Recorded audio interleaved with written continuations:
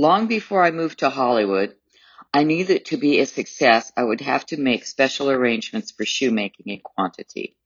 I could not maintain an expensive establishment on the mere output of Taylor, Dietrich, myself, and a few extra hands on the side. An organization concentrating on the handmade article could do more there than satisfy a meager number of orders, an absurd situation when I was the sole possessor of a discovery which would revolutionize shoemaking. Therefore, I made up my mind from the beginning that I must enlist the aid of machines to cope with the larger section of my output. I was still opposed to the use of machines in my handmade shoes. It is still true and will always be true, as long as I am in control of the work, that what are today known as Ferragamo originals have never seen even the simplest machine. But that was no reason, I argued to myself in Santa Barbara, why the machine should not be brought in to accomplish the manufacture of shoes to my designs and patterns, and more particularly and essentially to my special lasts. For stock sizes, which could be retailed in the normal way. My discovery, I considered, would ensure that even machine-made shoes would not hurt the feet. They would not possess the custom tool perfection of the handmade shoe fitted to the personal order. No shoe in the world can compare with that quality, but no single shoemaker can make all the shoes in the world, and all the shoemakers in the world, working by hand to my designs and lasts, could not make all the shoes that the world consumes as it walks.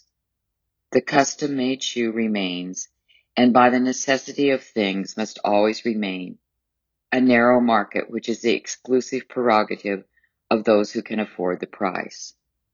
This was not good enough for me. I wanted to put my shoes on the feet of as many people as possible. Therefore, I must enlist the aid of machines. I sought out manufacturers throughout the United States, in Lynn, Massachusetts, in Brooklyn and New York City, in Philadelphia and Chicago, who would agree to manufacture shoes according to my specially prepared lasts and to my patterns. The arrangement called for me to make up lasts in the appropriate range of fittings, which my gathering experience of feet and my growing knowledge of the potential of my discovery had taught me was necessary for the most accurate fittings off the peg. And the makers would turn them out in the quantities I required to my styles, patterns, and designs. The Hollywood shop I used, not primarily as a salon for the fitting of custom-made shoes, but as an ordinary retail store. Little shoemaking was done on premises. People came in and bought the shoes displayed in the windows and on shelves as they buy their shoes in any retail shop in the world. Up to a point, the plan worked extremely well. At the peak of production, my manufacturers were turning out several hundreds of pairs a week, where I and my work people could only turn out a handful. They sold readily because my system of fitting proved as workable in machine manufacture as it did by hand. The extras and small part players who could not afford handmade shoes could pay the price, though it was somewhat higher than that charged by the normal boot shop because of the extreme costs involved in the manufacture of limited lines, exclusively for me. For footwear, which they had discovered by wearing my shoes in the films, gave them so much greater comfort than any others they could buy. They came, they bought, they raved about my machine-made shoes. Better still, the big shoes in the major cities of the United States began to order my models in quantity. Yet, if it worked so far, it did not work far enough for me. I was not completely happy with the quality right from the start, and as time passed and my methods of last constructions and fittings were refined and improved with my ever-increasing knowledge of the structure and variations in feet, I became increasingly unhappy. What did it matter that my customers were content? I was not. I would send out my ideas, my instructions, my lasts, and my patterns, and back the lines would come, an ungodly sight. To my mind, they did not fit at all. The finish was poor, vamps were the wrong height, the height of the heels was incorrect, the finish on the back of the heels had been overlooked. The shanks were not according to the last, because the manufacturers had not bothered to make special ones. There were so many occasions when I was so disheartened that I had not the heart to charge the price I should have asked. To me, they were a disgrace. Yet, how could I escape the impasse? If I ceased machine production, I would be driven back into my rut as a maker of custom-made shoes with a strictly limited clientele. I could not go into every factory and personally supervise the manufacture of each new line. All I could do was to send angry letters complaining that the work was not up to standard. And even in this, the strength of my language was limited, because some of the shoemakers were half ready to cease making shoes to these newfangled principles and get back to the normal production methods, which were so much easier and less bothersome. Yet, my conscience and my pride would not allow me to continue selling these shoddy shoes indefinitely. They offended my every instinct. They offended every principle on which my standards and reputation were built. I felt most strongly that I had an unbreakable obligation to my customers, an obligation which is summed up in the story of the woman who came to me quite early in my career in Hollywood. She walked into my shop at 10 one morning, asking for Mr. Ferragamo. I am Salvatore Ferragamo, I said. May I do something for you? Yes, I think you can, she said. But for the time being, you carry on with your business. I have plenty of time. I arrived in Hollywood from New York only this morning, and now I shall wait. Yes, madam, I replied. But your turn will be within a few minutes. Please take a seat. Never mind my turn, she said. Please go on with your work. It will amuse me to look around at the shoes and the way you work. So just go on with your business, will you please? Yes, madam, I said, though I was puzzled by her attitude. Thank you. I went on with my work. As usual, it was a busy morning, and I waited on many customers. Each time I had occasion to turn to this lady, she said, No, please go on. I have plenty of time. I'm quite all right. Eventually, lunchtime arrived, and my workmen took themselves off. I was alone with the lady, and as I turned to her, she said, Well, is all the rush over now? Yes, madam, I said. It seems that it is. Will you please have a seat now? She was insistent.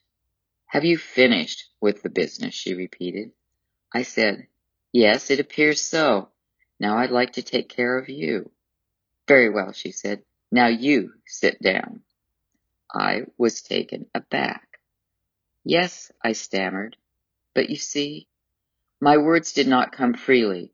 I did not know what was going on. She said, Will you please sit down and let me take care of you?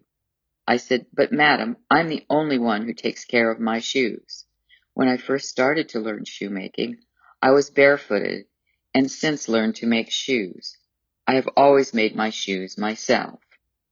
Yes, she said unperturbed, that's quite right. But I'm not trying to make shoes for you, but I would like you to sit down. I'll sit down here on this stool from which you look after your customers. I sat down opposite her, completely at a loss. Now, Mr. Ferragamo, she said, will you please take off your shoes? Embarrassed, I could only say, What for? Just take off your shoes, she said. I hope you are not afraid of a woman. Oh, no, not at all. I'm not afraid, I said, but it's just, well, nobody has ever asked me to take my shoes off in my own shop before. Never mind, you will take them off now, she said, and indeed I was induced to obey. When I had done so, she said, Do you mind taking off your socks? Yes, madam, willingly, I said, surrendering helplessly. But I won't answer for the consequences. Don't be sarcastic, she said. Take your socks off. I took one sock off, and she grasped my foot. She looked right and left at it and under it and between the toes and over the toes. At last she said, "Put your foot down." I obeyed, and she went on, "Do you mind letting me see your other foot?" And she repeated the inspection. When she had finished, she said, "Now, do you mind putting back your shoes and socks?" When I had done so, she said, "And now, Mr. Ferragamo, you can take care of my feet. You see, I have come from New York purposely to see you and the shoes you make. I have heard a lot about you, especially from my friends who've been tremendously pleased with your shoes. But I wanted to make sure, first of all, that you have good feet." She paused and gestured. "I have ruined feet," she exclaimed. "Look at them. Every shoemaker has been trying to make shoes to fit me. The consequences are that my feet are ruined. I was foolish enough never to pay attention to the feet of those crippled shoemakers. They had all kinds of deformities. It has taken me a long time to learn that if a shoemaker can take care of his own feet, other people's feet will not be ruined. So here I am. Go to it, Mr. Ferragamo. Now you can have my feet." I've never forgotten that woman and the faith she reposed in me. She exemplified in an extreme form the faith of many men and women, a faith which I construed into an inflexible determination never to be guilty of hurting anyone's feet if I could possibly help it. Now, as the quality of my machine-made shoes continued to irritate me, I began to worry and wonder and to cast about in my mind for a solution to the deadlock. The answer came one day, as the answer to a stalemate usually comes, in a wild simplicity. If I could maintain my output only by using the methods of mass production, and if the only way I could maintain my standards and my reputation was by the manufacture of handmade shoes, why not a system of making handmade shoes by a mass production? At first glance, the idea seemed ridiculous. Yet, I asked myself, was it truly as absurd as it sounded? Was it really a paradox? I decided it was not. One man could make only so many shoes in a week, but multiply the number of shoemakers and you multiply the number of shoes. If enough shoemakers could be found and trained in my new principles, I could provide them with patterns, models, and designs, and they would only have to execute the orders. And where else would I find the shoemakers but in Italy? My thoughts flew back to my childhood, to the days when I was wandering in Naples and working in all the shoe shops among the makers of fine handmade shoes. In Italy, there was an inexhaustible supply of shoemakers. In Italy, the country of fine craftsmen, there would be scores of master shoemakers only too glad to make shoes to my instructions. It would be profitable, it would be secure, it would be magnificent. I pondered the scheme, looking at it from all angles. There seemed to be no snags except finance. My personal resources were not sufficient to establish the organization as I imagined it. But the fact did not worry me. I knew that this was what I now had to do, and I would do it. I began to cast around for sources of additional capital. My first thought was of my brothers, Secundino, Girolamo, and Alfonso, who were now helping me again. Their repair shop at Hermosa Beach was a doomed venture from the first. To take 3 hours out of a day for traveling is in itself enough to condemn a new business, and so it proved. After 2 years, they had closed up and had entered again into work with me, though not into partnership. Now, I thought that if they could join me with my Italian venture, we could resume our own happy association. I went to them and outlined my scheme. In Italy, I told them eagerly, I can find as many shoemakers as I need. I will do with them as I now do with the machines, supply the lasts, the designs, the patterns, and the styles. and they can ship them over to the States. We can use the Hollywood shop as a center for distribution, and in time we will open a chain of retail outlets throughout America, either with the shops of our own or through the leading stores in the great cities. We might even establish our own shops in England and France, anywhere in the world. It will be terrific. It will be unique. I spoke of the economic problems. Wages in Italy are lower than in America, which means that even with shipping costs, we can produce as cheaply, if not cheaper, than we do now in the States.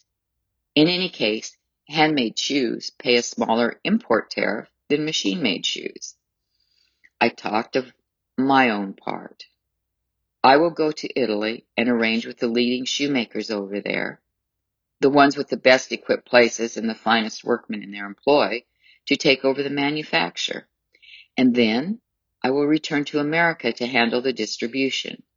I shall give up making custom shoes so that my mind and my time will be free to work on new designs, more wonderful designs, magnificent ideas, which I dare not attempt to give to the machines. It was no use. Justin and Santa Barbara, they refused to listen. Their answer was the answer of several years before. Better an egg today than a hen tomorrow. Why didn't I want to rush off on another crazy idea? Why didn't I stop where I was? Who was worrying about the shoes anyway? Not your customers. Look at your customers. More and more every day. Listen to what they say about your shoes. They cannot praise them highly enough. Besides, if you want to make handmade shoes, sure, you can make hundreds of pair if you will only be sensible and introduce a few elementary machines into the manufacture. A sewing machine, a perforating machine, a skiving machine. The sewing machine, for instance, does the work better, finer, and more accurately than the finest shoemaker in the world, and in a fraction of the time. Why then are you so stubborn that you will not use any machines in all your handmade work? Why, indeed? I could only answer that just as the ear is hurt.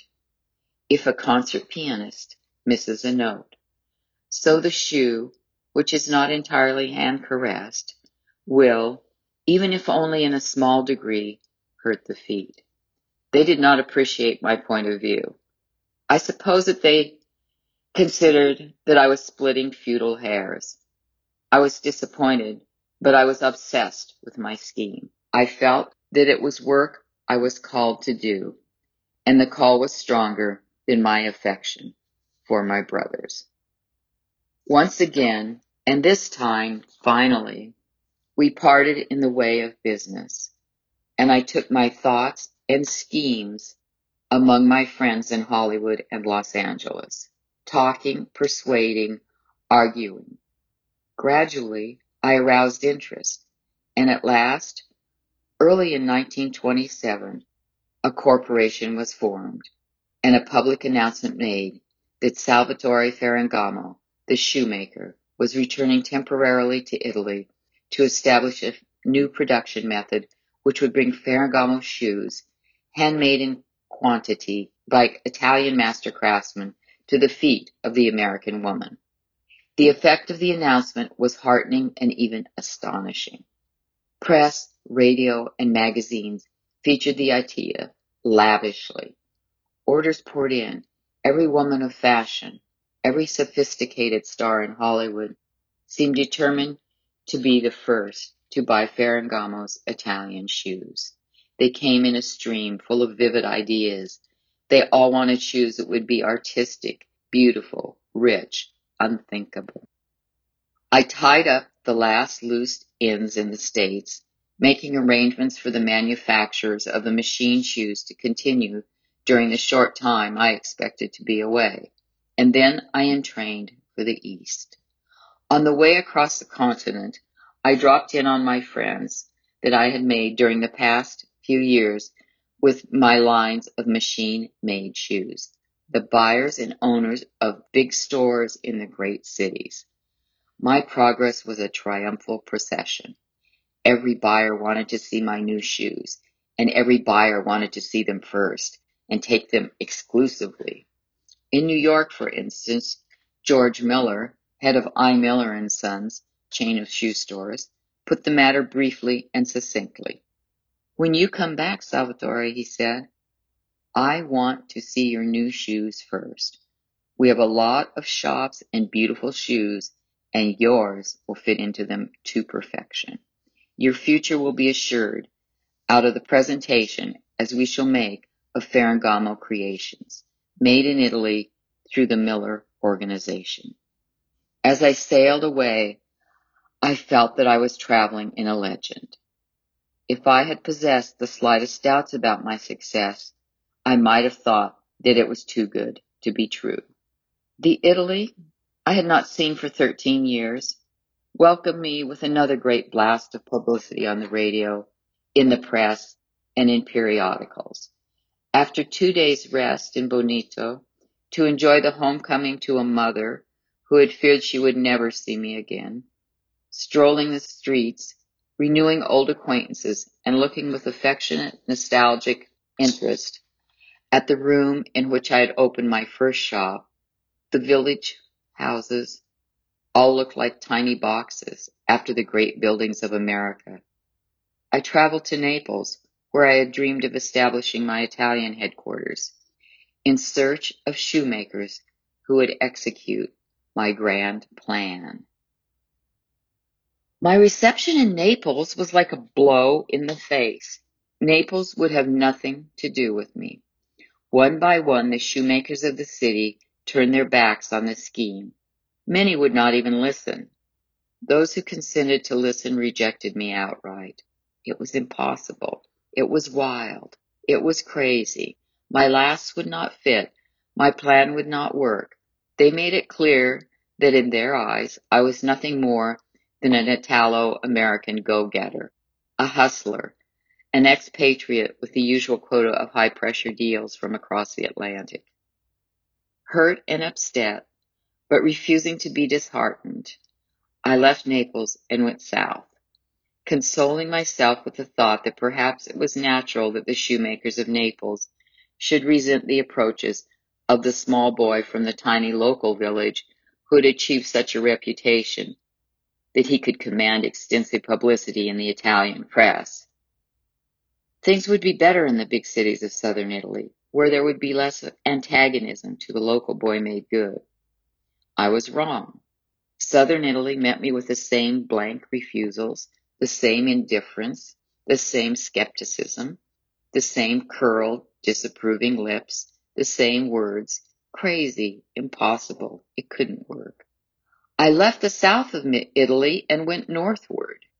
In the more industrialized districts of central and northern Italy, I told myself, shoemakers would be more progressive, less hidebound. I went to Rome, and when Rome failed me, I went still further north, to Verona, Milan, and Turin, to Venice and Padua. Everywhere the story was the same. I was baffled and angry. The months and the money were slipping away, and these people would not listen to me. Why did they not listen? I was offering them comfortable business with pleasant profits and an assured market. The way they were treating me, you would think I was trying to sell them a gold brick. I pleaded in vain. I used every argument I could think of, in vain. I was in despair. I'd been in Italy far too long, and nothing had been accomplished. Nothing. What could I do? I could not go back to America and confess failure. I could not return and cancel all those orders saying, "I'm sorry, but it can't be done." I could not disappoint the hundreds of women who were waiting for the new designs that Ferragamo had promised. Besides, I knew it could be done. I knew it in my bones. I knew it in my heart. I came at last to Florence, knowing that soon I should have to make a decision. I wandered the city. I knew no one, and none knew me. But as I strolled through the soft summer night and felt the impact of its great beauty, I thought that perhaps in Florence I might realize my dream.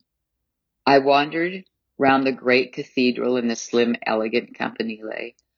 I peered through the dimness at the gates of paradise on the baptistry, and I stood, quiet and alone, in the Piazza Signora, the shadow of Palazzo Vecchio, before which all the most stirring events in Florentine history have been enacted.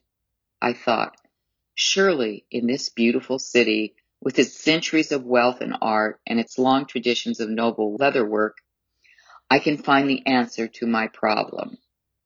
Next day, I toured the city again, this time on business, meeting the master craftsmen and their artisans. The answer was the same. It was impossible for one man to organize the workmen into the sort of production I needed. Nevertheless, I was not disappointed. It seemed to me, as I talked with the workmen, that they, if not their masters, were more interested than the men of any city I had yet visited. At the end of the day, I made up my mind. My original plan was impossible in one detail. There was no one to organize the output for me. Therefore, I must amend my scheme and do it myself. I must establish my own factory with artisans under my own control and leave the distribution arrangements in the hands of my colleagues in America. To decide was to act. Within a few days, I had found premises in the Via Manelli large enough to house the number of men I needed. I stocked it with equipment and materials. I scoured Italy for the best shoemakers in the country, offered them better wages than they could obtain elsewhere. Soon I had nearly 60 men housed under one roof. I showed them my methods of shoemaking and refused to be dismayed by their cautious approach to ideas which to them were revolutionary. I insisted on my own processes, of which they were ignorant. Most important of all, out of the excitement and enthusiasm that my dream was at last coming true, I designed a series of the most beautiful, more astonishing, more extraordinary shoes than I had ever designed in my life. Shoes different from any that had ever been seen before. Designs which my shoemakers had never even thought of doing. Now I had to work quickly. Angry letters were reaching me from California, demanding to know when this promised shoe would arrive and warning me of financial difficulties. I needed no warnings. Money was running short and time was running long. When at last I sailed for New York, I carried in my baggage the sum total of all my shoe production during those difficult months. 18 shoes, all singles. There was not one pair among them, and not one shoe looked in the least like any other. Yet I was not dismayed. In Florence, I had left an organization of master craftsmen, their wages paid, doing the work I wanted. In my hands were designs that would capture America. In a few days, I would show them to George Miller and set in motion the practical side of the business. I ignored all the difficulties. My workmen would turn my methods, my shoes would sell, my finances would improve. I needed only time, patience, and the assistance of my associates in California to make a tremendous success. Out of my new organization and the power of my new designs, I would win all three.